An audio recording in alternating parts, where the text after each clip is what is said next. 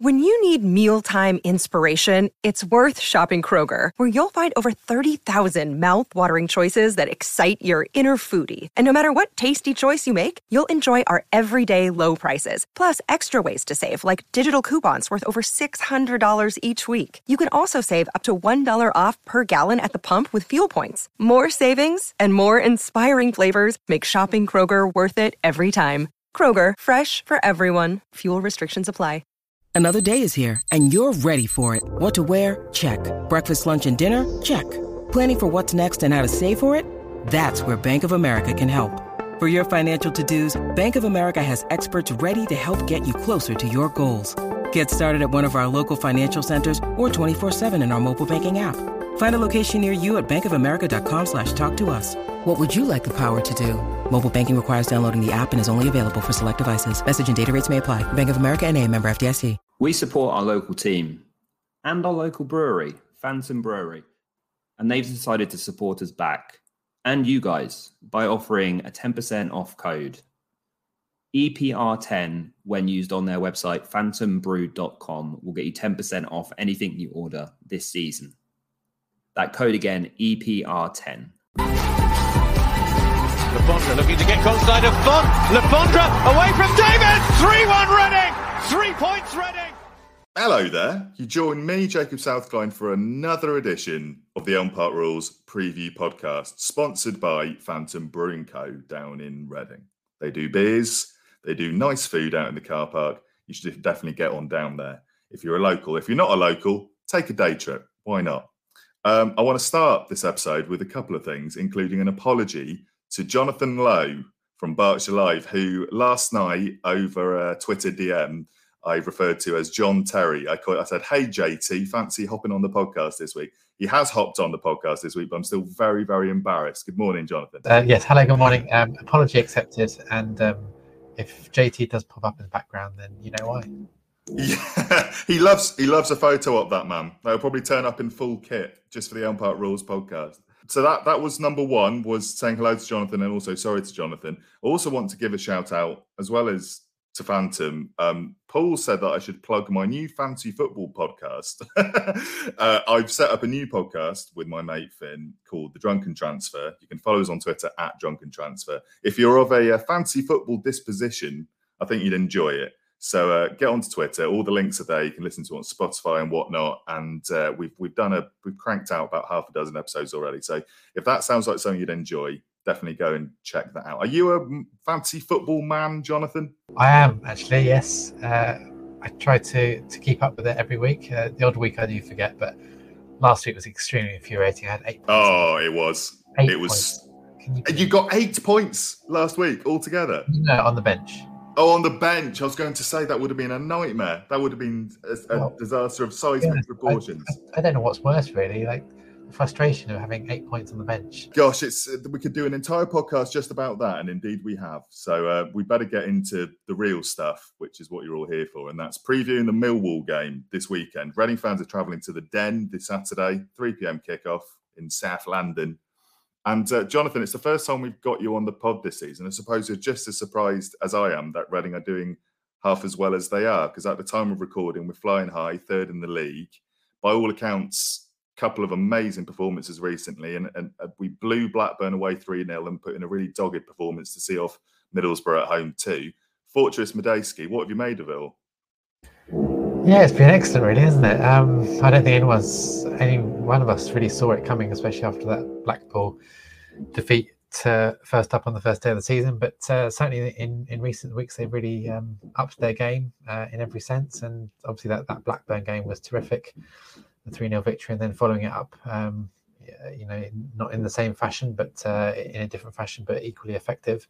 Seeing off a Middlesbrough side who many are tipping to be certainly around the playoffs this season. So it was a great performance, a great result. And to see them third in the league, I don't think anyone would have expected that. I certainly didn't. I think as Paul Ince has already alluded to this season, there's no standout team in the division, certainly so far. So it's really up for grabs. And Reading have pulled some results together, and it just shows if you get on a bit of momentum, then you can fly up the league and they're one place off top. And after even after that Stevenage game and Rotherham as well, obviously, so much doom and gloom, and to turn it on its head like that, it's got to be a huge credit to everyone involved with the club, the players, and obviously Paul Ince. Yeah, huge credit has to go to Ince for turning it around after Rotherham, because after that game, I was thinking, along with many others, okay, here we go again, because it's been a summer of mass change on the playing staff side. We've had to cobble together a midfield from scratch. A couple of those players who I'd written off early doors, like Tyrese Forner, have really changed my mind and won me over in the last couple of games. I mean, Forner in particular scoring the winner at the weekend with a goal of incredible technique, but also he looks re-energised next to Mamadou Loum, doesn't he? I mean, have you been impressed with those two? Yes, Loum especially. I should whisper it quietly, but he does look slightly above Reading's level, with all due respect to Reading. But if he can keep up that level of performance, then he's going to be certainly some player for Reading. The only caveat, I guess, would say that you look at someone like Pele or Alpha Semedo in recent seasons coming in on loan and having some really good games, but then also sort of drifting through other games. So hopefully that's not the case with Loum. Certainly on the evidence that we've seen of him so far, he's a real unit in that midfield, and certainly someone who can take a game by the scruff of the neck and drive the team on, and hopefully his performance can inspire the team to many victories. So yes, he's been an excellent signing, and Tyrese Forner, like the team, really a bit of a slow start of the season, understandably so, given the fact that it's his first time, I think, at championship level, but really kind of settled in really seamlessly now, and carries the ball really well. I spoke to him over the pre-season, actually, at St George's Park in the pre-season training camp, and he's got a good confidence about him. It's some people will call it arrogance, but others will call it confidence. I'd call it confidence, which is good, which is what you need, and he's now backing up with his performances. So, if you've got that real belief in your game that you're going to do well, and you are a good player, then hopefully that sort of transpires onto the pitch, and we're seeing that. So hopefully he can keep that up as much as possible. Paul Ince is always saying what a young kid he is, like a lot of the players, to be honest. So maybe we shouldn't be too hard on them at any stage, but certainly he is growing and developing, and in people like Mamadou Loum, Jeff Hendrick, and obviously Ince himself. You've got plenty of players around him, and obviously the manager who he can learn from and develop his game, and that can only be good for himself and for Reading. Yeah, we talked a little about the incomings and how impressive some of them have been, and the way we've married that youth along with experience with the likes of the manager, Shane Long, who's the oldest player in the squad, Jeff Hendrick, who's an experienced head. Let's mention one notable outgoing that's turned into a bit of a saga this summer, and I'm talking, of course, about George Puskas, who, thanks to Berkshire Live and your sterling reporting work, Jonathan, it looks like the end is finally in sight, doesn't it? It looks like he's finally going to be out the door to Genoa, I believe. Can you tell us a little about that? So yeah, it's obviously the long-running saga, almost as long as the Naby Sarr saga. But yeah, he's obviously been wanted by a lot of Italian clubs. He's very big over there. Had that successful spell with Pisa at the second half of last season. Scored, I think, 8 goals in 22 appearances, I think it was overall, including the playoffs. Highly regarded over there, and moved to Genoa gives him a fresh start to really kickstart his career. It's a season-long loan move, with an obligation for them to buy him at the end of the season for €3 million should they achieve promotion to Serie A. They've just come down from Serie A. They finished 19th in the league last season, so obviously I don't know too much about Italian second-tier football, but I'd imagine they're one of the favourites to go straight back up. So we'll all be cheering on Genoa I would imagine most of Reading fans will be cheering on Genoa to hopefully they can achieve what they want this season, and they sign Puskas permanently, because unfortunately for him it just hasn't really worked out for him. He's obviously had 3 years in Reading from 2019 when he was signed from Inter Milan. Lots of hype, and he had that Cardiff game, didn't he? And he had that was it 3-minute hat trick at Wigan? Was it an incredible hat trick? But aside from that, it's been a largely underwhelming 2.5 years or 3 years in English football, and I think, for the good of Reading, for the good of him, and for the good of Genoa, it's good that he's been given this chance now, and hopefully he can really kick on. And I think he's only 26, so he's still got plenty of time in his career to really push on. And obviously, from a Reading perspective, it frees up or reduces the wage bill at least, and frees up a place in the squad for this season. And so yeah, it's a win-win situation all round. I think Reading were never going to get the £7.5 million back that they spent on him. So this is the next best case scenario, and let's hope he does well. It's a shame, really, because I like Puskas as a bloke, and obviously, he's had his high moments, but now we're talking about needing to free up the wage bill to get in a player like Naby Sarr, who would instantly improve our defence. Has been training with Reading for going on a month now. It'd be great to get him registered in time for the weekend. Let's talk about the weekend now, because we're off to Millwall, who have had the most average starts to the season this year. They're currently sitting on 2 wins, 2 losses and a draw. I think at time of recording, their last game was a 2-0 loss to Norwich. Norwich obviously who are tipped to do well this season, but still, it's opposition that you'd fancy ourselves against in the form that we're in. But equally, Reading haven't picked up any points on the road yet so far this season. So it really is a game that could go either way, isn't it, Jonathan? Yeah, it's a tricky one, this, because as we all know, it can be quite a hostile atmosphere there at the Den. So, depending on how Reading players react to it, if they get an early goal and manage to silence the crowd, then obviously that'll be a good thing. And you'd probably bet on them to go on and win the game. If Millwall get their tails up and get an early goal, then it could be a long way back. So they've had 2 wins there so far this season, against Coventry and against Stoke City on the opening day. The rest of their games have been away from home, so this is only their 3rd home game of the season. They'll be up for it. They've had more than a week to prepare for it, because the Norwich game was last Friday night, so we'll have had just over a week clear week to prepare for it. So and they're always pretty tight games. These games certainly going on recent years. There's never too much between the two sides, and ultimately, it's kind of who really plays the atmosphere there better. Really, they usually, a well-organised team. They're solid defensively, and someone like Jake Cooper, they've always got an aerial threat at the other end as well, and they get in your faces. So I imagine it to be a very tight game. And to be honest, I think I would probably take a point from a Reading perspective. Not wanting to trot out too many cliches, it is a tough place to go, and probably I would say a point would be a good result for Reading. You look at our previous 6 meetings, and Millwall have won 6 of them, but we touched upon the intimidating atmosphere, but you'd think of all the Reading squads in the last few years, this is probably one that is probably built and equipped to deal with that the most, because we've got some real strong personalities in the squad now, like Sam Hutchinson. Shane Long's not going to be overawed by it too much.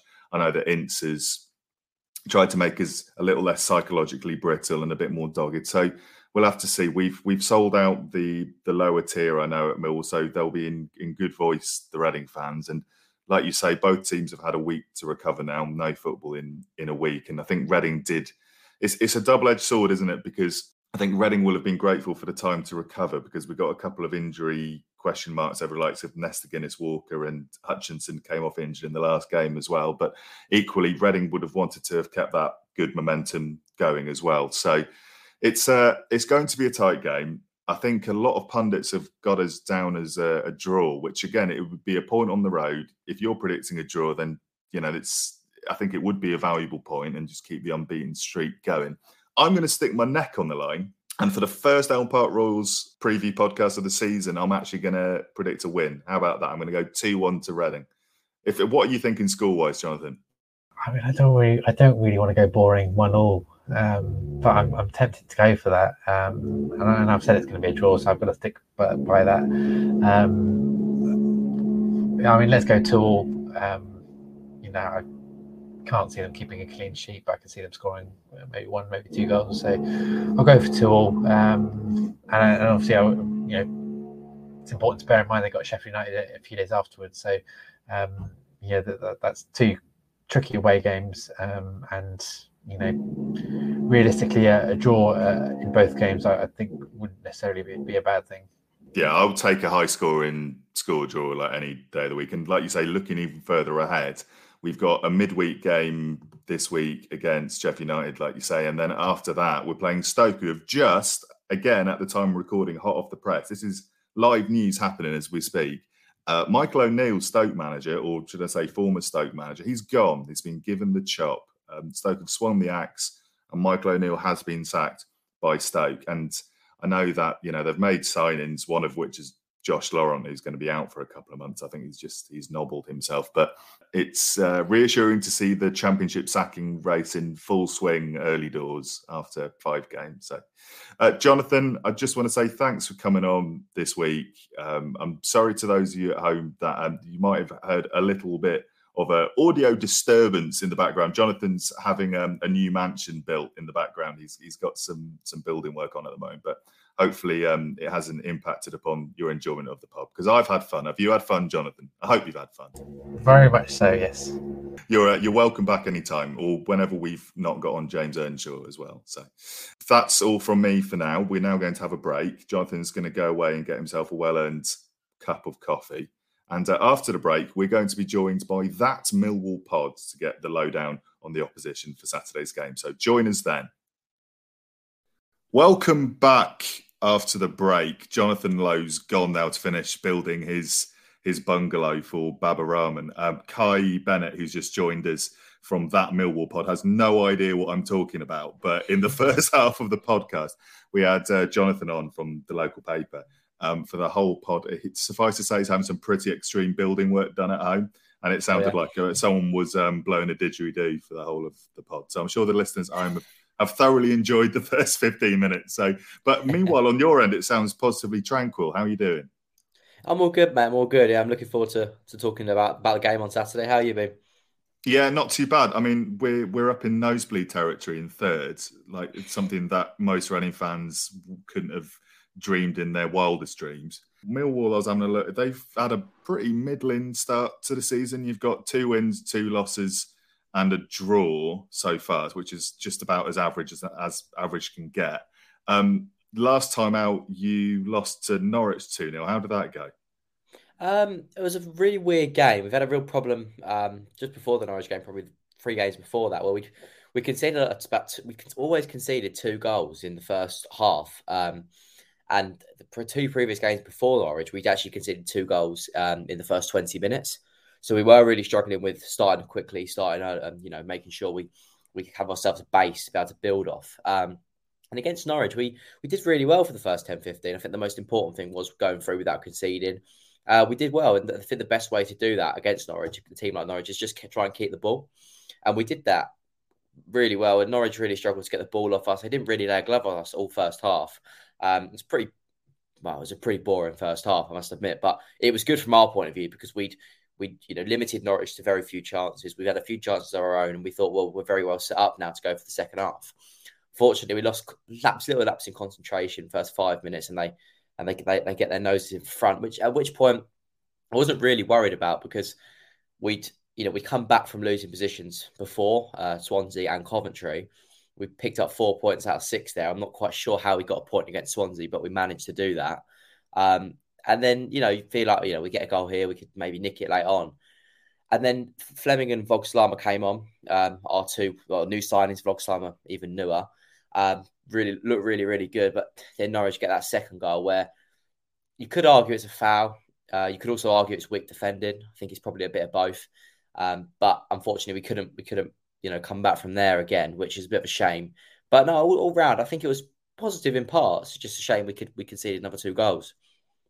Yeah, I wanted to ask you about Vogtslammer because it was a name that when I was looking at your predicted lineup, that wasn't familiar to me. And then I did some digging, and he's in line to make his full debut for you guys on the weekend. I saw that I know it's, we can talk about stats until we're blue in the face, but he had the 5th highest XG of any player in the division last weekend. So it sounds like he's quite handy. What sort of a forward is he? Is he quick? Is he a big target man? I've got no idea. Well, it's quite impressive that he's got that XG because he only played for 20 minutes. So it's quite an impressive stat that I'd probably be looking at that thinking done pretty well there. No, he's strong. He's got a bit of pace to him. When we signed him, it was one of them names out of the blue we'd never really heard of. I think a lot of Millwall fans were a bit unsure about it, but the more you did digging into it, it says on Wikipedia he scored 7 goals in 46 games for Union Berlin.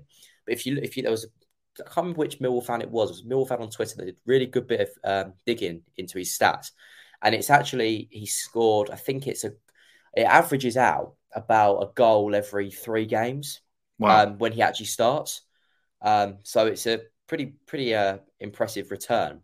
I think it was something like it was very good anyway. I can't remember exact tweet, but it was very good, much better than what Wikipedia says. He's strong, he's mobile. He seems like the sort of player will suit Millwall. He's the first 2 games, he's been really unlucky. He's hit the bar both games, so he only came on for 20 minutes against Swansea, 20 minutes against Norwich, and in both games he's hit the bar, which they have to come good eventually. But no, he's really exciting sign. I think if him and Fleming can link up well as well, along with Benik Afobe, it could be really exciting front line. I hope it's not this weekend that he decides to bag, because now we've talked him up. I guarantee he's either going to get sent off or he's going to go and bag a hat-trick. There's no in between. So, but looking down the list of the rest of your goal scorers this season, I know it's early doors and we're only 5 games in, but I was surprised to see so many of your goal scorers have been defenders. Yeah. So I know that Charlie Cresswell's popped up with a couple. Former Reading man Jake Cooper. Is he still club captain, by the way, Jake Cooper? Because yeah, or is it because he's one that I really did rue the day we let him go, because I really like Cooper. I was amazed that Yapstam sold him in the first place. But so he's popped up with a goal, and you're a team that are handy from set pieces. So have you been surprised by just how many goals your defenders have been knocking in?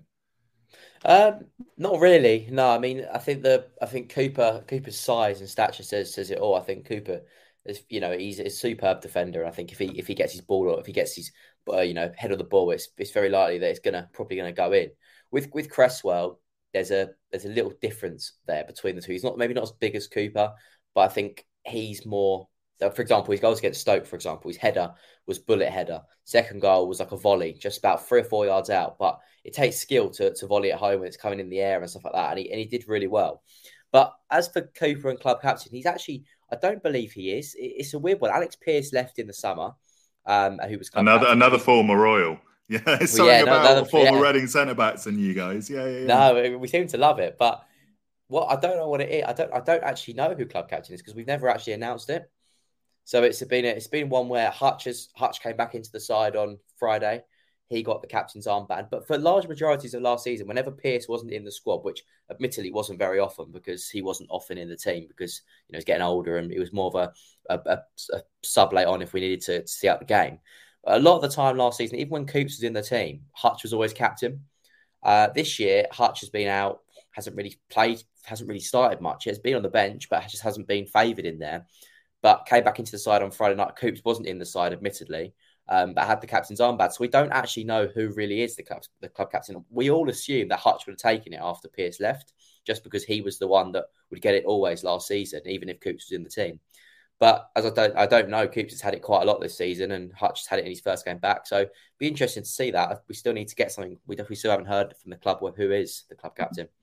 It's an interesting one, because usually there's a whole announcement or all singing, all dancing thing around it, right? Because Reading changed captain, had to change captain this summer because it's been all fun and games with us, because Liam Moore was our captain and then he had a public falling out with the owner, and then Michael Morrison took it in the meantime, and now he's left as a free agent. So when Andy Yeardham, our new captain, he's one of our longest serving players, was given it, there was a whole announcement on the club website and yada yada yada, interview the manager. So it's really interesting how you guys are doing it in a little bit of a different way. But I suppose if you've got several leaders in the squad, it's no bad thing really. What players should Reading fans be looking out for if they're travelling to the Den at the weekend? Who are your danger men, if you like? Well, the thing is, I think when Zian Fleming signed for the club in the summer, he was, he was put about as the next replacement for Jeb Wallace. But Gary Rowett doesn't want a replacement for Jeb Wallace. He wants to change change the way we play and move forward in a different way. And I think Zian Flemming does have that. Zian Flemming, as I said, came on against Norwich on Friday, looked really good, is really creative in the midfield, plays number 10. He'll try and play balls in behind. He'll get the ball. He'll try to, little nice outside the foot passes in behind the defence. Just likes to create chances, really. Did really well at Fortuna Sittard, which is a really interesting one because when Manchester United are looking at Antony for 80 million, I think it's euros, isn't it? He scored 4 goals. I think it was 4 goals, 1 assist last year, something like that.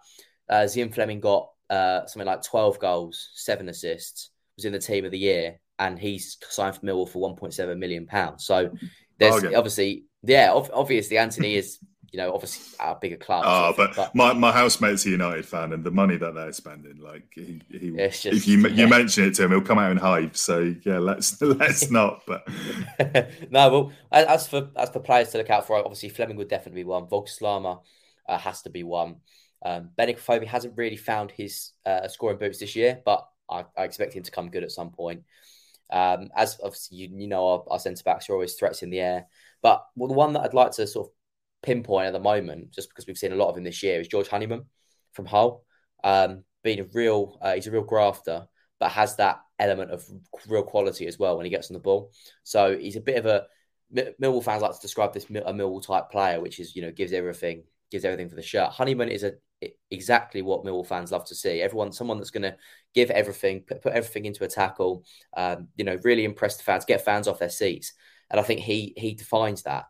But with Honeyman, he's got that little more quality than maybe we've had over the years as well. So he's an exciting one for Millwall fans to see what he's going to be like in the future.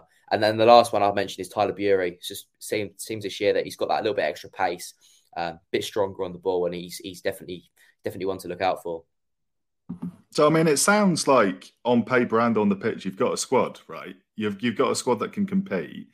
And then if you look at how he did last season, when you're a team that was sniffing around the playoffs for large parts of the campaign, on and off, you ended up finishing 9th, I believe. That leads us on to asking then, what are Millwall fans' hopes for the season? Because I know it's early days, we're only 5 games in. The table only really starts to take shape maybe sort of 10, 12 games in. But what would be a successful season for you guys? Or what are you expecting come May? Where are you going to finish? Well, I think if you asked every Millwall fan, I think their hopes and dreams are the playoffs. I think we've got a squad good enough and sort of not just experienced enough, but has the right sort of balance in there now to take us to the playoffs. Last year, obviously we've lost Jeb Wallace, which is obviously a big loss for us. But I think this year the squad looks more balanced. It doesn't look like it's going to rely on one man to get the goals and provide the creativity that we need. It's going to have other players that can do that, as Zian Flemming, Vogtslama, Benik Afobe. There's plenty of attackers there now. Obviously, Mason Bennett is out for 8 weeks, which is a big blow because he was just starting to come into his own. But also, I just wonder whether even now our squad depth is brilliant. It looks much better than it did before. But Gary Rowett still wants players. He still wants another one. I know he said that earlier, I think, to South London Press. And he said anything else that drops. So it's exciting. We seem like we're being ambitious, which probably, I think it shows where we're at in terms of a football club. We are ready to make that next step, and fans are the owner of the ball. Everyone at the football club believes we can do it. It's just about having the right players and now showing it on the pitch. I've always been really impressed by Gary Rowett in general. Like, he's, in terms of those Championship managers who are going to well organise a side and get a team up the table. I've always looked very enviously at him. I mean, are you pleased with the job that he's doing? I'm really pleased with the job that Gary's doing. I think he's a brilliant manager. He's had his ups and downs with Millwall. I must admit, he did really, really well when he first came in. We had a little bit of a wobble. I think it was in the COVID season. We didn't win for about 14 games. And there was a few, nervy moments where I thought, they could be dodgy for Gary if he continues like this. But once again, he turned it round. Last season, again, there was a few moments where, where we weren't as attractive on the eye, playing football-wise. We were quite defensive. We were trying to keep ourselves solid before doing anything else. But this year, he seems to give the attacking players that little bit more freedom, which, I don't know, it's difficult how you look at it. I mean, our defence has never been the problem. Our defence has always kept us clean sheets, has always done really well. This season, it seems like the defence is actually more of the problem than the attack. which I guess in a way is probably quite a good thing, because we've seen how we've struggled to score goals over years. But now our attacks come good. I think every Millwall fan, even though they might be a bit concerned about how the defence is doing currently, I think no Millwall fan probably doubts the fact that we will clean it up at the back, and we will make sure we'll get back to them sort of high standards we have been. And if we can do that and we're scoring goals as well, it's quite exciting. And it's not really it's not been a Millwall team for a while now that feels like we're scoring 7 and conceding 6. Obviously, we haven't done that, obviously, in games, but, up until Norwich, we had scored 7 and conceded 6. So it's, interesting, different style of play, different, seems like the attackers get more freedom, but I've got full faith that the defence will come back to keeping clean sheets once again very soon. It's funny, I was talking to the Borough lads last week before we played them at home.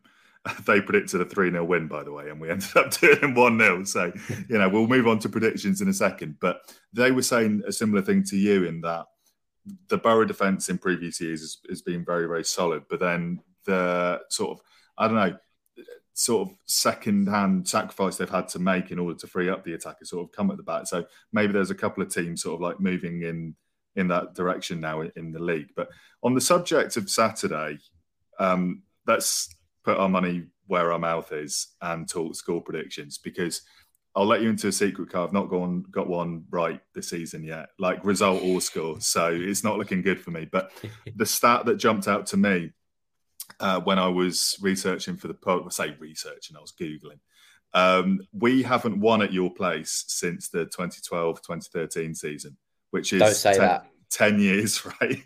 Don't say that. You'll win now. Well, but I mean, to go back to Man United very briefly, like Erik ten Hag said the other day, like eras come to an end. And I think it might be this weekend. I'm going to very optimistically go for a 2-1 win to the Royals. And you have full permission to message me when I get egg on my face come 5 o'clock on Saturday. But what about you? How are you feeling about it? Because, you've had an up and down season today. Surely you want to be picking up points against Reading, right? Even though we're in form. No, absolutely. I think it's the Den. Well, we've won our last 5 games at the Den in all competitions. Well, I think that's the Championship. And last year the Den was a fortress, and this year both of our wins have come at the Den. So we're unbeaten at the Den. We've won every game at the Den. I'd like to continue that. It keeps a good mentality, doesn't it? You win your home games, and you try to pick up points on the road. So I'll go for Mill 2, Reading 0. Oof. Okay. Keeping a clean sheet at home, Fortress, the new day. I hope so. Well, I hope so. It's funny, between the two of us, of two teams, not us specifically, we must have the best home records in the league, because I think Reading have picked up all their wins at home as well. I mean, we haven't picked up a single point on the road yet. So, now I've said that as well. But, well, there you go. But maybe we're more alike than we think.